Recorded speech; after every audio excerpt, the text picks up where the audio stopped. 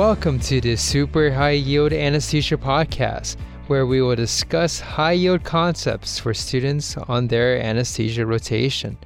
I am your host, Scott, the fourth year medical student. Hey guys, and welcome back to our journey on learning OB anesthesia. And today is part 5, and we're going to talk about hypertensive disorders of pregnancy. Specifically, we're going to talk about preeclampsia and HELP syndrome.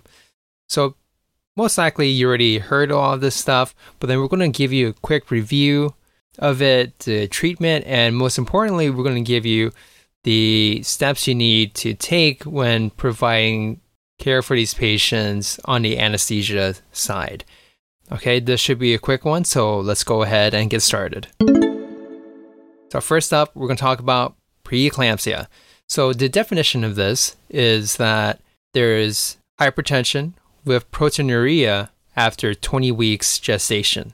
The pathophysiology of this is, like most things in medicine, exactly unknown. We don't know the exact cause of preeclampsia. There's a few leading theories in which it may be an imbalance of prostaglandins. It could be an abnormal sensitivity to catecholamines. It could be antigen antibody reactions. But basically, we don't really know what causes it for sure.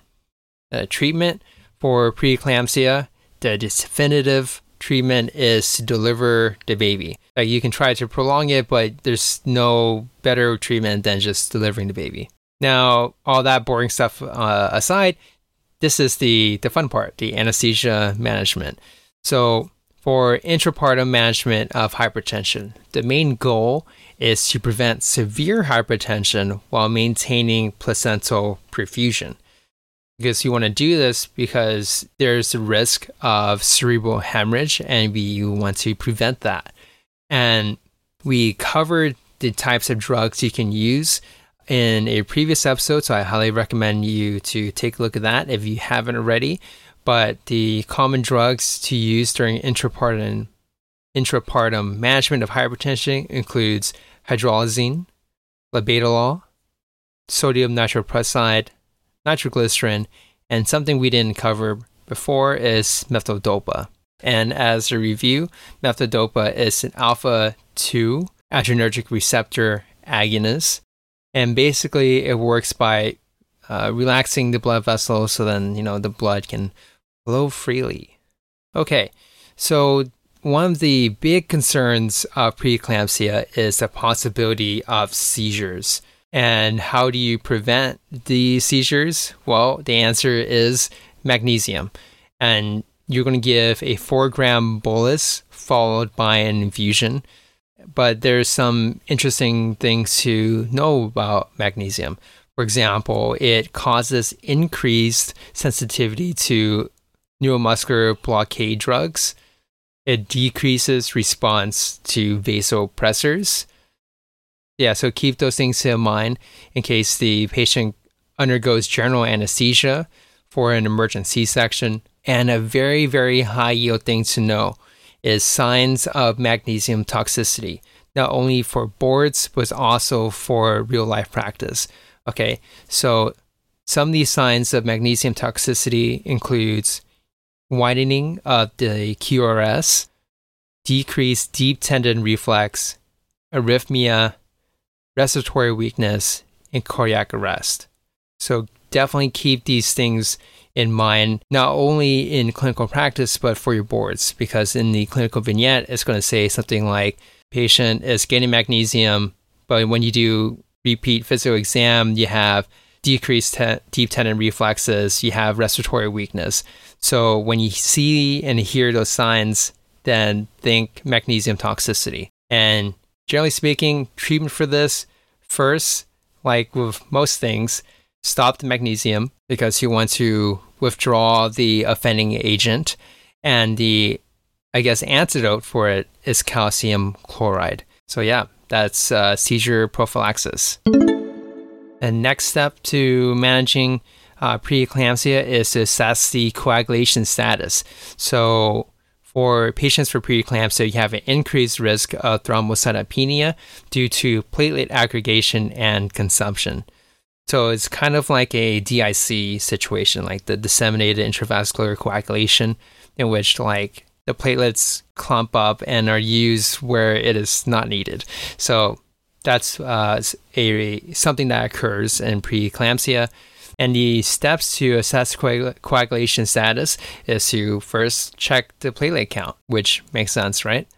And I think this is something I forgot to mention previously, but before doing neuroaxial anesthesia, you want to check the platelet count, because if it's too low, if there's evidence of thrombocytopenia, and you poke them with a needle, they might bleed forever. So check the platelets before administering neuroaxial anesthesia.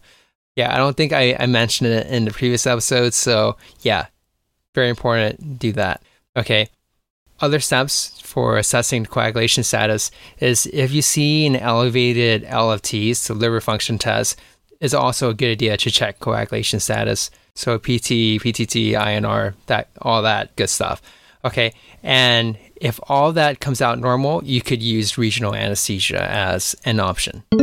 Okay, and the last section when managing patients who have preeclampsia is monitoring.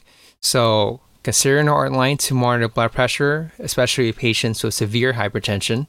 And if the volume status of the patient is unclear, consider getting a central venous pressure monitor. Okay, awesome. That was preeclampsia. And now we're going to finish off by talking about HELP syndrome. And HELP syndrome is like the step up from preeclampsia, and it stands for hemolysis, elevated LFTs, and low platelets. So remember that acronym because it will come in clutch for your boards and clinical practice, okay? And I guess something to keep in mind is that it usually takes between 24 to 72 hours to not completely, but to resolve the hemolysis and thrombocytopenia that's seen in HELP syndrome. So yeah, keep that in mind. And moving on to regular management of HELP syndrome is to deliver the baby. That's the only definitive treatment. Just get baby out and be done with it. Okay. On the anesthesia management side, it's going to be the same basic plan as preeclampsia. So that's awesome. Less to know and do. But just quickly to review, the anesthesia management plan includes control of intrapartum hypertension using drugs like hydralazine and labetalol. You're going to give seizure prophylaxis, and you're going to use that with magnesium, 4 milligram bolus followed by infusion, and be wary of signs of toxicity, including QRS widening, decreased deep tendon reflexes, and respiratory weakness.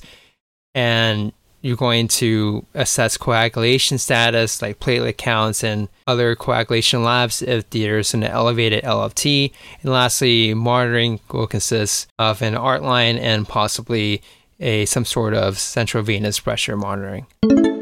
Okay, so that was part 5 of OB anesthesia. We only have one more left in this series, so thanks for hanging there with me. And the fun fact for you today is that magnesium, it was first isolated by Sir Humphrey Davy, an English chemist, through the electrolysis of a mixture of magnesium oxide and mercuric oxide in 1808. All right, this is Scott, the 4th year medical student, and I look forward to seeing you in the next episode.